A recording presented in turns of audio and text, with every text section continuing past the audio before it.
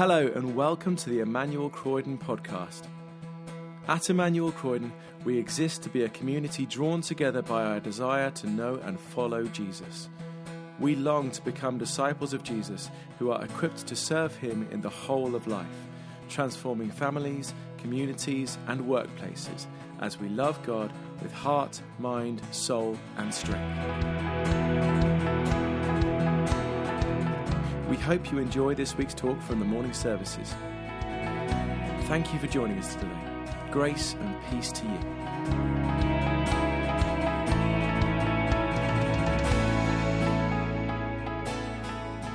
Today's Bible reading is from Ephesians chapter 2, verses 1 to 10. You can find it in your pew Bibles on page 1184. As for you, you were dead in the transgressions and sins, in which you used to live when you followed the ways of this world and of the ruler of the kingdom of the air, the Spirit, who is now at work in those who are disobedient.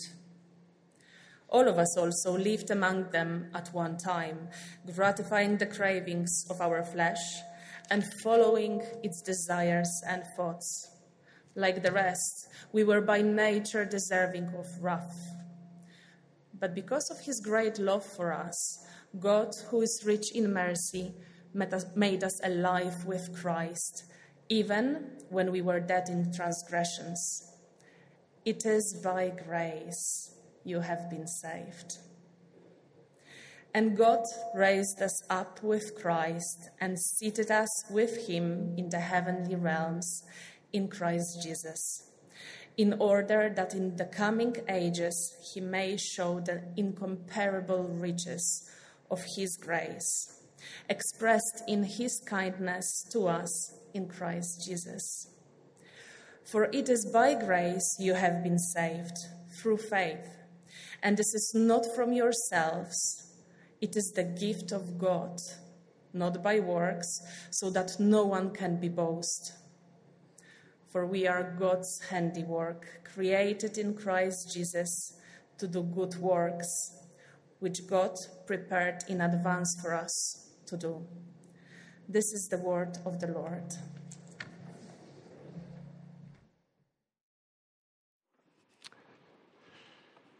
Thank you so much, Magdalena, and warm greetings to you all. Welcome to you. Good morning. It's lovely to be here together. And I just want to say before I begin, I know that this is a church full of Crystal Palace fans, that I can neither confirm nor deny my own involvement in the Spurs takeover that began this morning.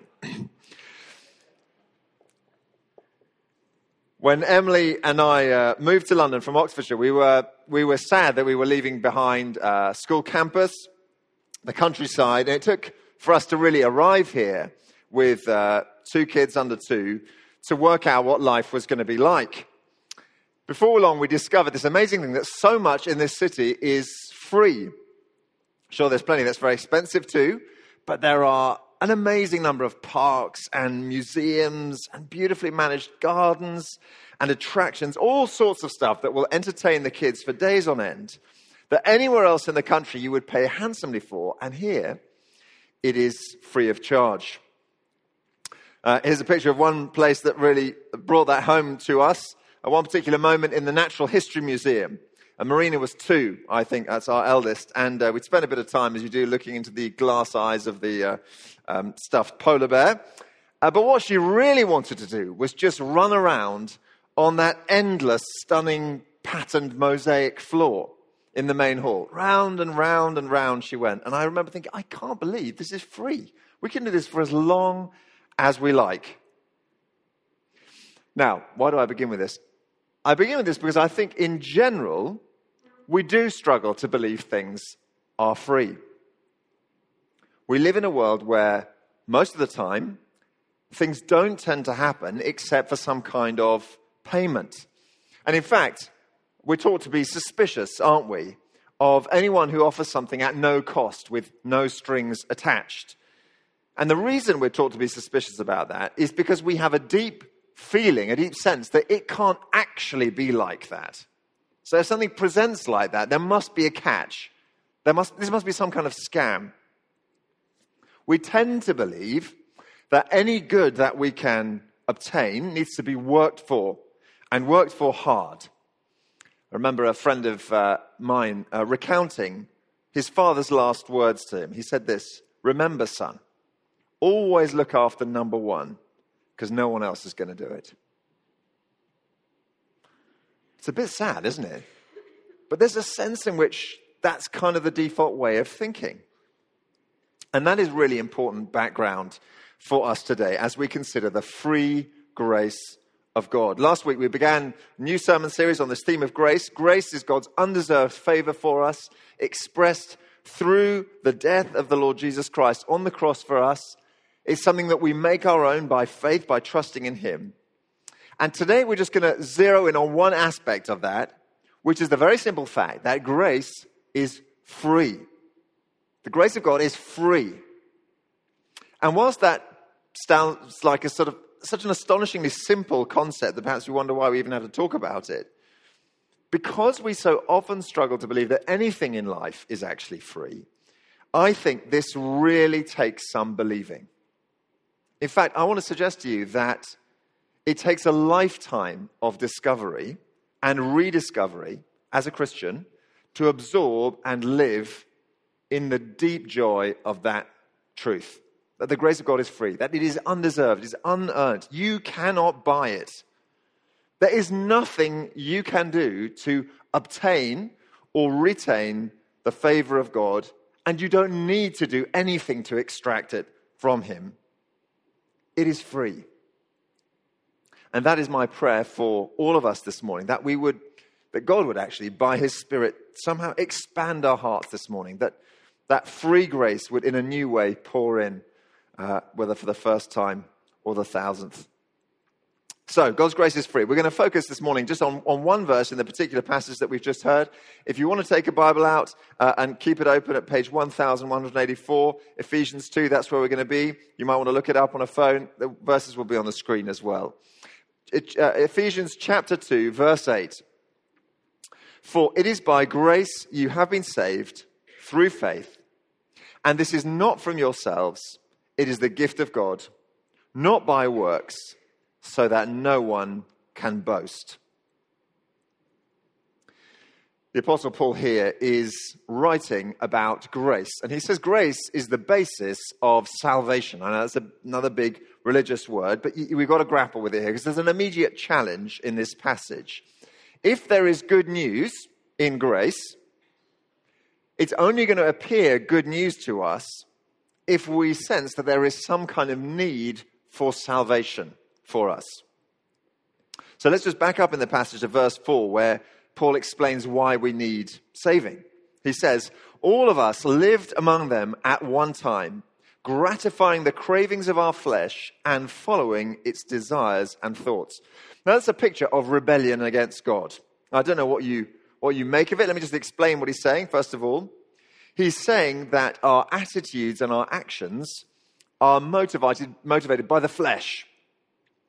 All sorts of self-seeking, unsavory, low-minded, godless drivers behind what we do. Now, that's not a great kind of starting point, but actually he says that's not the full extent of the problem. He says that puts us in eternal peril. Verse 5, he says, "Like the rest, we were by nature deserving of wrath." Now, wrath, that's the settled, holy disapproval of our Creator and Master God. And Paul is saying that's our default, our by nature position. Now, some of us may already feel this very keenly. And actually, we this morning, we just don't need any reminder of any of this. We desperately want to know, frankly, just if anything can be done. And there is good news to come. So if that's you, we're going to get there. Hold on. But let me just park here for just a moment longer, because it may be that we see it differently. It may be that we read this diagnosis Paul gives of our lives, and actually we find that quite hard to accept of ourselves.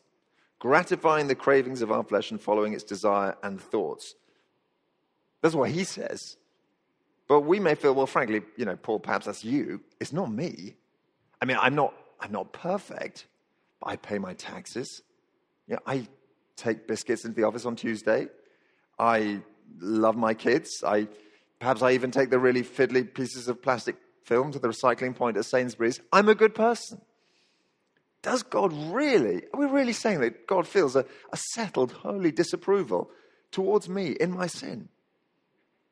And I think that's a really important question to ask, because that's a big obstacle for people in their Christian faith. There's a lot that people don't mind about the Christian faith, but this one, really? What can we say to that? Well, there's a great deal that we can say. Let me just say one thing this morning. The trouble with sin is that it's a bit like colorblindness. Colorblindness affects your ability to see, but the additional challenge of colorblindness is that you can't see that you can't see. So you have to take one of those tests that someone else designs who can in order to work it out. And it's the same with sin. Part of sin is that we can't actually see that we're sinful. Part of sin is that you and I, we have this inner lawyer inside. And that inner lawyer just works overtime. And at the first mention of our condition, there's something broken, but the inner lawyer starts wheeling out the defense. Let me tell you why this person is actually much better than you think. And we all have that. But that is our condition, or at least that's what the Bible suggests is our condition. So let's keep going with the story of salvation. Paul goes on, he says, but God, verse 4, but God. And this is a great biblical phrase. You could write a whole book on the words, but God. In fact, someone has. There's a great book. But God, because of his great love for us, who is rich in mercy, made us alive with Christ, even when we were dead in transgressions. It's by grace you've been saved. And God raised us up with Christ and seated us with him in the heavenly realms in Christ Jesus. And this is, given where we've just been, this is just an astonishing picture. We've been in the kind of entrails of all our corruption. And suddenly, we've got this idea of being seated in a place of honor. I don't know, have you ever been called up to sit next to the important person? Well, then you've got a sense of what Paul means here. We've been seated with Christ.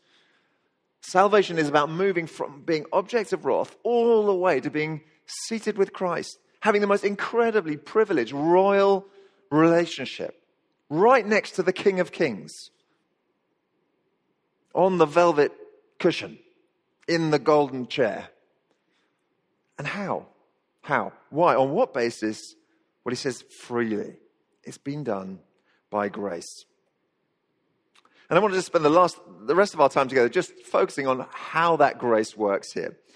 It's explained in two ways. First of all, it's explained in this way. It's not from ourselves, but it's from God. Verse 8 says, it is by grace you've been saved through faith. This is not from yourselves, it's the gift of God.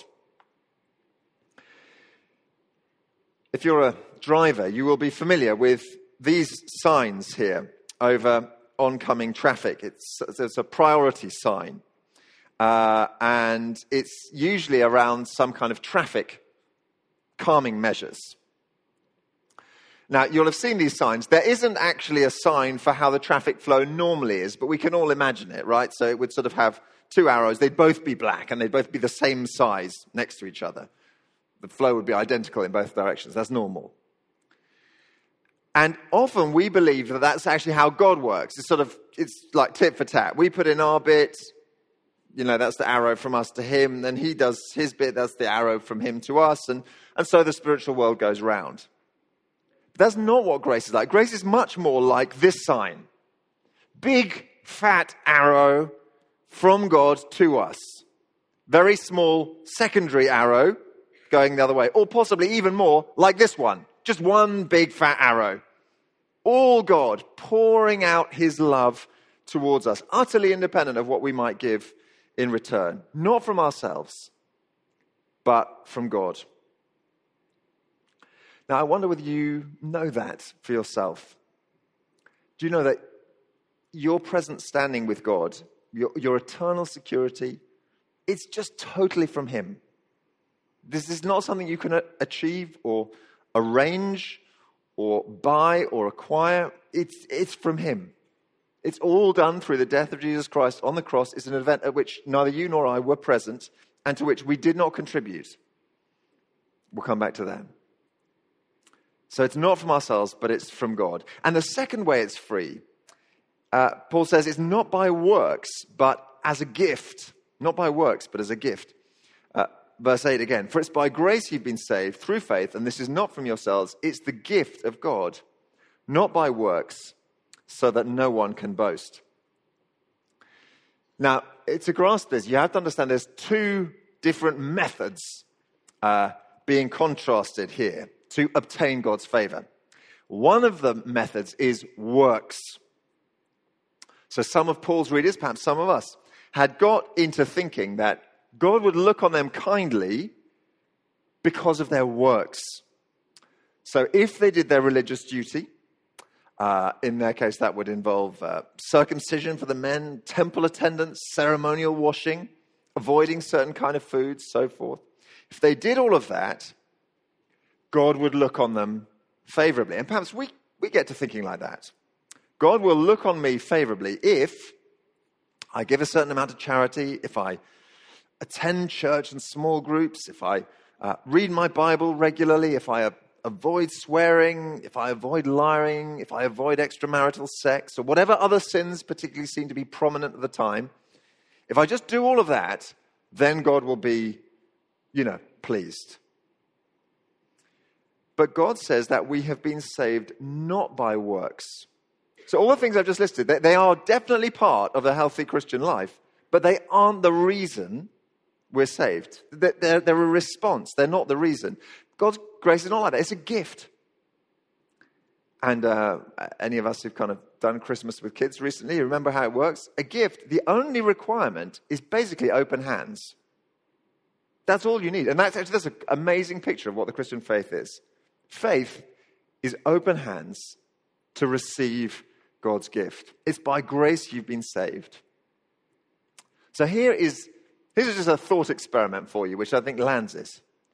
You could delete every single good deed, every religious observance from your history, and you could still receive grace. You could still receive the favor of God by faith. And conversely, you could live a life of outstanding righteousness, exemplary generosity, piety, and still not be saved. Because you're doing it all just to prove yourself, determined that you will not accept any help from God. That's an extraordinary thought, isn't it?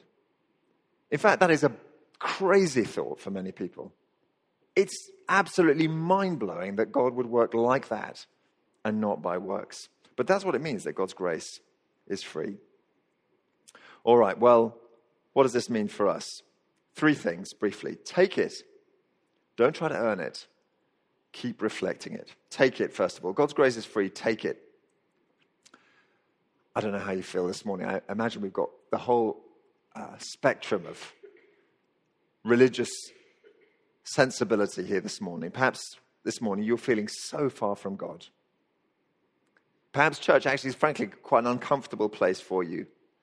You may have lived a long time in that sort of slightly despairing gap between what you know you should be and what you actually are day in, day out. And perhaps you've promised yourself on more than one occasion that, this year or this week or this month, you're really going to sort it out and, make a fist of trying to live well and be the kind of person that God would really finally be pleased with.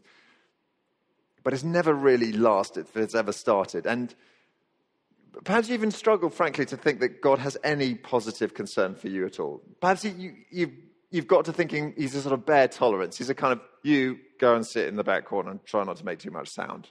That sort of thing. Well, to you, as much as to any other person, God offers his grace for free. Take it. You can take it.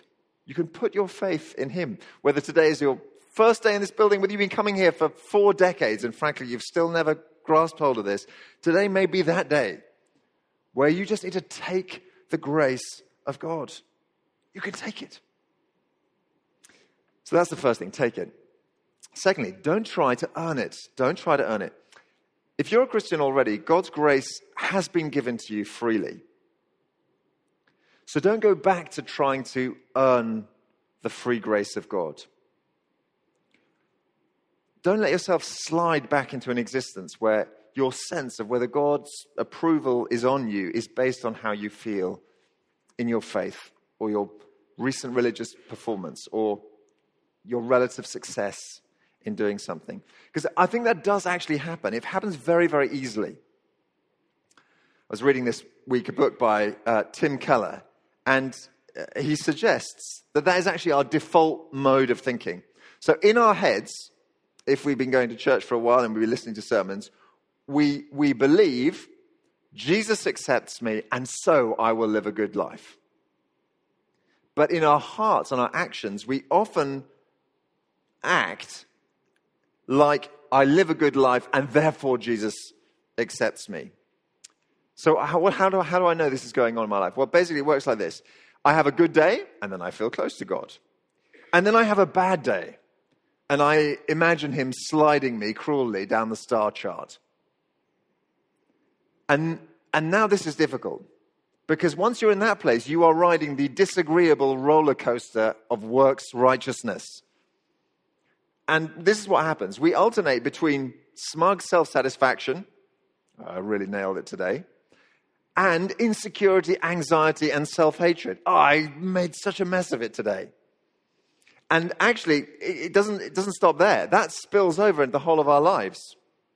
So you take all of that stuff together. It's fertile ground for defensiveness, critical spirit, in-crowd behavior, allergy to change, spiritual apathy. And all of that comes out of this mindset that I'm going to try and earn God's grace, even though I've already got it. But free grace does the opposite. We get humbled and comforted at the same time. We get joy. We just become kind of able to just admit that we've blown it. We sense a new graciousness towards others because we know that they're just the same as us. And we begin to find the resources to turn from ourselves to others as well. And that's what we long for in this church, isn't it? You may have noticed in our vision that we've shared from time to time, we long to be a place of Christ-centered revival. We dream for revival in this church. And what we mean by that is this. When one person experiences the grace of God in a new and life-changing way, that's renewal. Revival is when a whole load of people rediscover that all at the same time. And that's what we want. And this is how it happens. Revival starts in the hearts of people who are already Christians. When the free grace of God suddenly just dawns on them like a sunrise that they've never seen before. And it rises in their own hearts. And then it begins to spill over into their whole lives and then into their homes and then into communities and workplaces and schools and a whole area. And that's what we pray for. So don't try to go back to earning it. And finally, briefly, keep reflecting it. Keep reflecting the grace of God. Let's keep reflecting the free love of God in the way we are as a church. We long for people who come and see us, to see in us a reflection of what God is like. And this is a great moment, I think, to celebrate what's going on in our warm spaces and our Friday Renew Cafe. We got a wonderful crowd of volunteers, and I can see a load of you here this morning. Thank you to you all who are putting in the hours for that, giving your time, giving your attention, giving your resources for free to others who come in. We've got a group of people in our church family, you may want to join them, who are free to relocate their workspace to over there on an afternoon. Not just because it's nice for them, but also because they're happy to just have a couple of extra minutes here or there to speak with someone, cheer them up, offer them some company, some conversation. What we long for is not just for our guests to be physically warmed and relationally warmed, although we long for all those as well. We want them to be spiritually warmed by the free grace of God. And here's part of how it happens. The story of God's grace is written in our lives. And they can read it in the way that we are. And they think, why? oh, perhaps it's their God. And that's what we really long. We long that people would know the story and that our whole lives would speak it. All right, I've gone on for a while. That'll do for now. Today we looked at the free grace of God. Take it. Don't try to earn it. Keep reflecting it. We're going to dwell on that thought a little bit more now as we come to sing again. This is an ancient hymn that captures just this wonderful truth. Just as I am, without one plea, but that thy love, that thy grace was shed for, thy blood was shed for me. It's this idea that the love of God is free because of the grace of Jesus. Let's stand to sing. Thanks for listening to the Emmanuel Croydon podcast. For more information about our church and everything we have going on, visit our website, emmanuelcroydon.org.uk. You can also follow us on Facebook, Twitter and Instagram to see and hear what's going on in the life of our church.